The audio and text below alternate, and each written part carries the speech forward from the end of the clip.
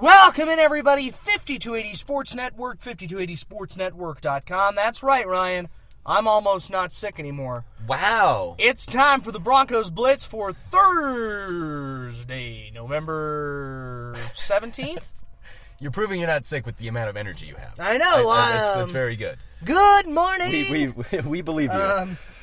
November 17th, Thursday, November 17th, here, not in the parking lot of the UC Health Training Center with Jake Marsing here, Ryan Greene over there, because there's no reason to be at the UC Health Training Center right now, because everybody, Ryan Greene. The Broncos even aren't at UC Health Training Everybody's Center. out of town. Dakota Watson just tweeted out that he's watching Price is Right. Yeah, it's the bye week, man. Damn. It's a bye week. Yet we are here on a Thursday because we had to, we missed the last couple days trying to move some scheduling things around and those sorts of things. But we will continue to try and be here every day. And on Monday, we'll get back to a regular Broncos publishing schedule on the written side as well. Yes, so because the Broncos will be back on schedule. Yes, it's been kind of a weird week. The world ended last week. That kind of shut both of us down. Yes. And then, we're doing okay. Everybody's doing okay. Everybody's doing good. So let's talk a little bit about these Denver Broncos, Ryan Greene. They're on the bye week. They've got some tough tests in front of them. How are you feeling about these guys right now? Boy, it's so weird to be 10 weeks into the season and I still don't have like a firm grasp on the team. I look at you can't excuse like 7 wins in 10 games in the NFL is a good stretch. That's good. But at the same time, the people that or the teams that they have beaten aren't necessarily ones where you'd be like, yeah, I'd be really proud of that. I was thinking it the other day, and maybe the Texans or the Saints are the best win on the Broncos schedule so far. Maybe the Chargers, and those teams aren't necessarily world beaters. It would be nice to have a win against the Raiders or against the Falcons, those types of teams. So it'll be really interesting, and I think looking at the upcoming stretch, we talk about how strong the end of the season is, the strength of schedule that they have with the Patriots, the Chiefs twice, the Raiders, and I think even the Titans are going to be a handful. I think we'll really see if this team is able to go on a playoff run or if it was just kind of fool's gold. Yeah. If the Broncos make the playoffs, it's because they've earned it. Right. 2 games against teams that are, in theory, beatable. Pretty beatable, the Jaguars and the Titans. Yeah. Even though, the Jags are capable of... I still think the Jags have talent. Ask Kansas City about the Jags. They took them to the end of the game. And we saw what the Titans did last weekend. Right. The Titans are looking like a young team that could be a thorn in the side of everyone. The Broncos have a couple of tough games there, but they also, the obvious tough ones, New England, like you mentioned. Right. New England at home, the 2 divisional games, Kansas City on Sunday night next week, and to end the season in Oakland, which something tells me will also wind up being a Sunday night game. Yeah, so that's 3 Sunday night games. Yeah, just if that winds up being for the division, it'll absolutely be you got to think that gets flexed. Absolutely. So the Broncos are going to be in prime time a lot here in the last little bit, and rightfully so. They've got a talented team. This is a good football team. I finished my film eval on them earlier this week from the Saints game. Not a good game by Trevor Siemian. I think we talked about that in a lot of ways. But you know what? I've come to the conclusion that they're just going to ride this out. This year. Like that Saints game is like the game I expect Trevor to have. Yeah, he's gonna have. Throws like he made on the first drive, Jordan Taylor, I thought that was just an absolute rope right in between the safety and the defensive back. It was great. But at the same time, you've got 2 interceptions that were just like, what were those? And, and really, Trevor's been good for 2 of those throws. Many of them just haven't been caught by the other team. Yeah. And I think the scenario that a lot of people talked to me about at training camp last year, or earlier this year, is starting to play out, where we see kind of Trevor ceiling. He'll win you a game. He'll get you wins, but he won't necessarily win you games, if that makes sense. He won't win you games. He won't lose you games. Yeah. Or at least they don't want him to lose. And then you'll go into camp next year with Trevor as your guy. There'll be a lot of people in this town who want Trevor to be the guy going forward. But I think it'll wind up going to the kid after a year under the system. But we'll see. You traded up in the first round. Yep. That's a lot of capital. Yeah, that's a lot of capital is it going to pay there. off?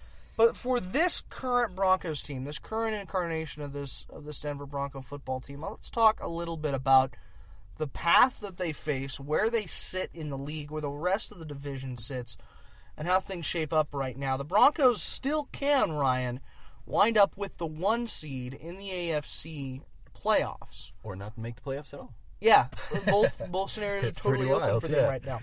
If they win out, they're the 1 seed. Oh, absolutely. It's that simple.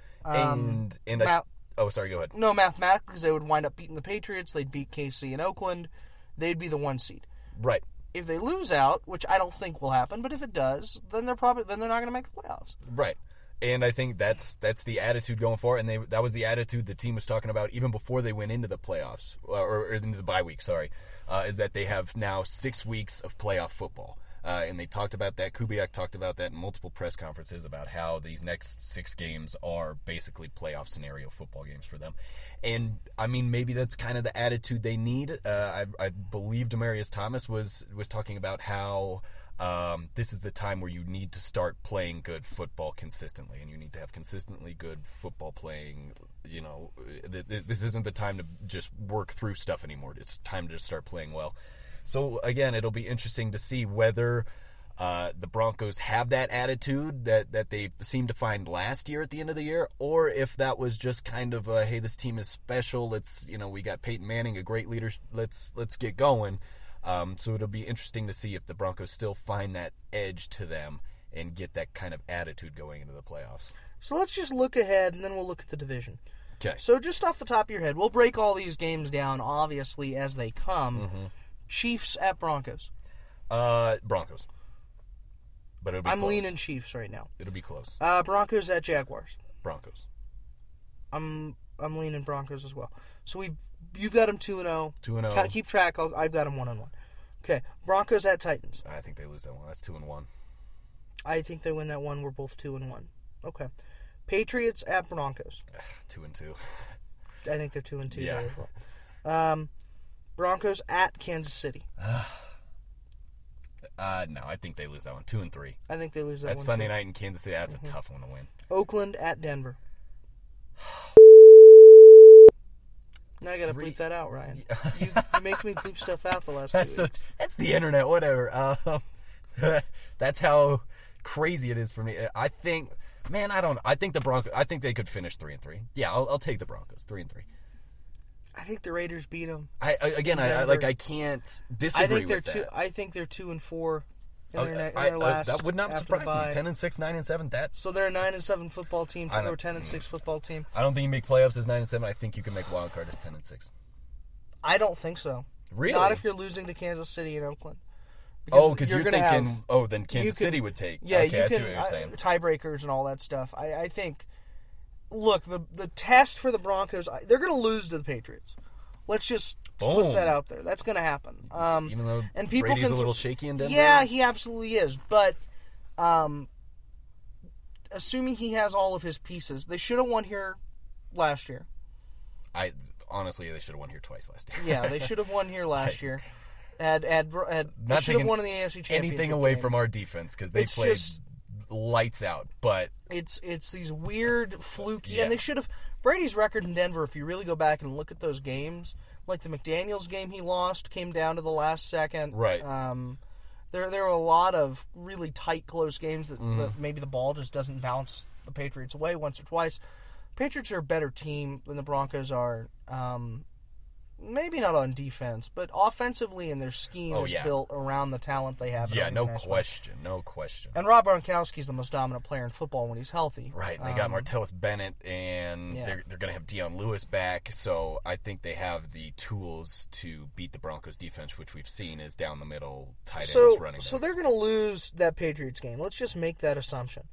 That means, for me, you have to have the Jacksonville and the Tennessee games. Uh-huh. You have to have those. They're on the road, which makes them kind of tough, but they're against beatable opponents. Right. And then when you look at it, you should beat those two teams.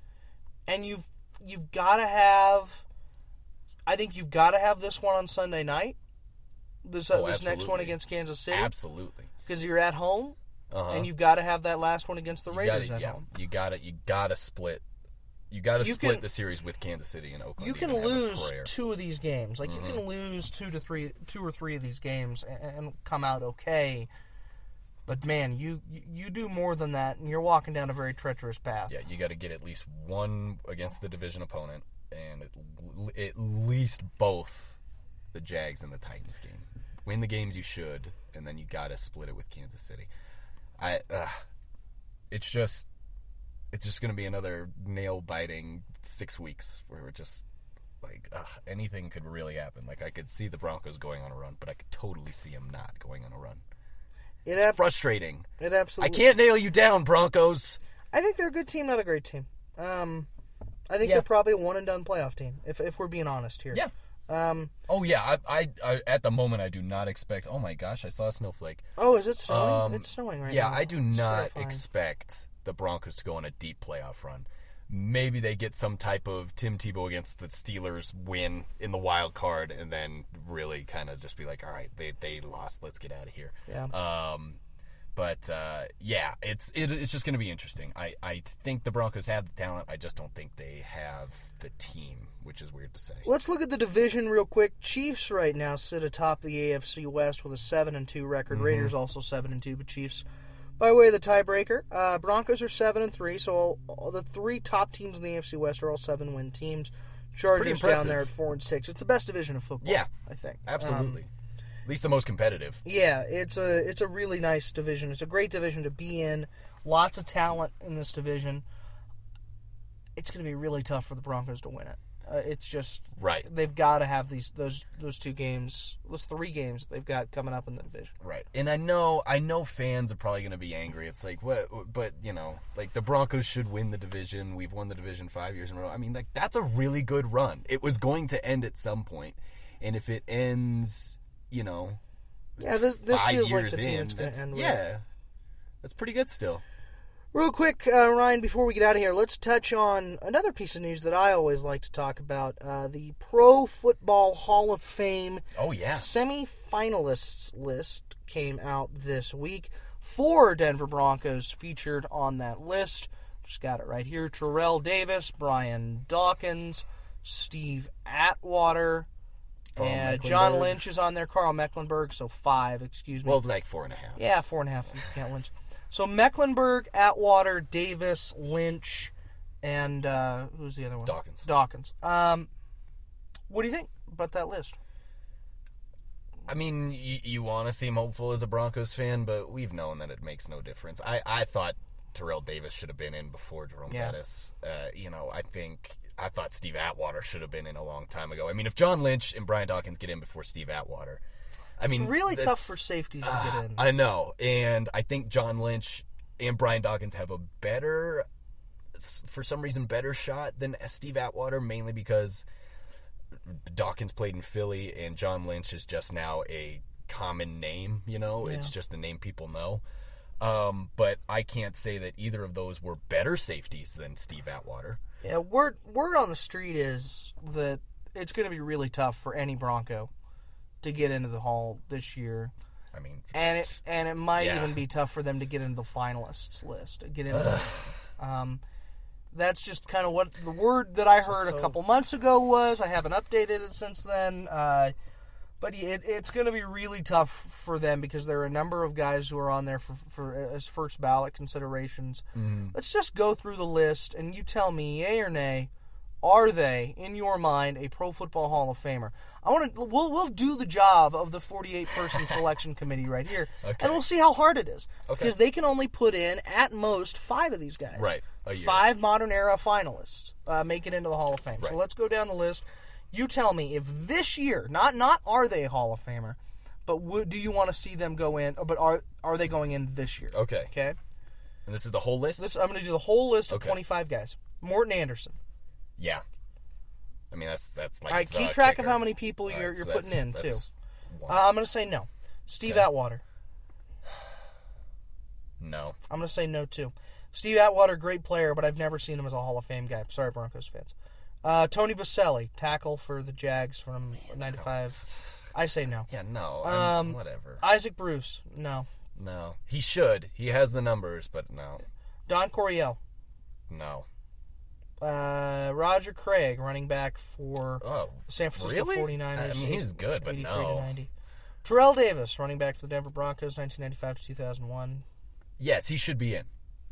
I'm not saying he's going to be voted, but I'm going to say he should be in. If you're voting, you're putting him in this year. Yes. All right. So you've got two guys in.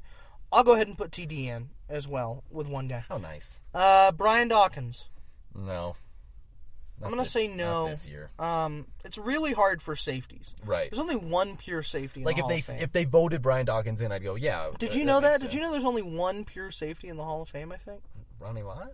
Yeah, it's really hard for them to get in. That's weird. There are a bunch of guys that played safety. Okay, I see what you're saying. All right. But only one pure safety in the Hall of Fame. Alan Faneca. I loved Alan Faneca, man. I think he could get in. That's one of those names. I don't know if he's a first ballot guy. Is it his first time? Yeah. No. It's not his first time. He's been. This is his third time around. I think he's a Hall of Fame. I think someone could sell me on it. He was a great player. Chris Hinton. Baltimore. You know what? Chris Hinton? What? You know why that name is? Why? He was the player that was in the John Elway trade. Oh, yeah. Broncos drafted Chris That's Hinton. Right. That's right. He was. That's yeah, funny. That's right. So, Baltimore, I'm Indianapolis. going to say no. No Chris Hinton? All right. No Chris Hinton. He was a good player, though. Torrey Holt.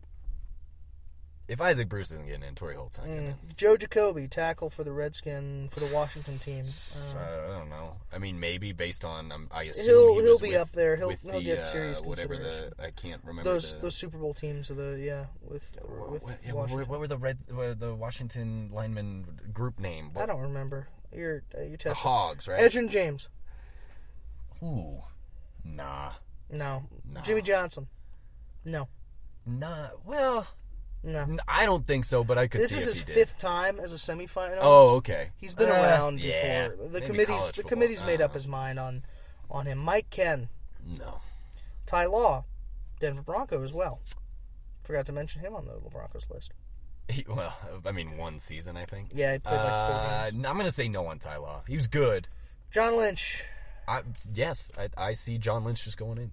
He just seems this like that kind of guy. Yeah, this year it seems like he's that. Media kind of will help him. Yeah, exactly. Clay Matthews. Yes, I like Clay Matthews. He should go in. Not Green Bay Packers Clay Matthews. Or Cleveland Browns. Right. I know who you're talking about. 78 to 93 guy. Yeah. I know. Yeah, I still think Clay he should be in. Matthews He's all right. Kevin Way. Staple. Kevin Way. Man. Seahawks. I'm gonna say no. Jets. No. Carl Mecklenburg. No. I like him, but no, me neither. T.O. Man, that's a tough one. He's not getting in because he's T.O. But if his numbers were behind someone like Isaac Bruce, he'd easily get in.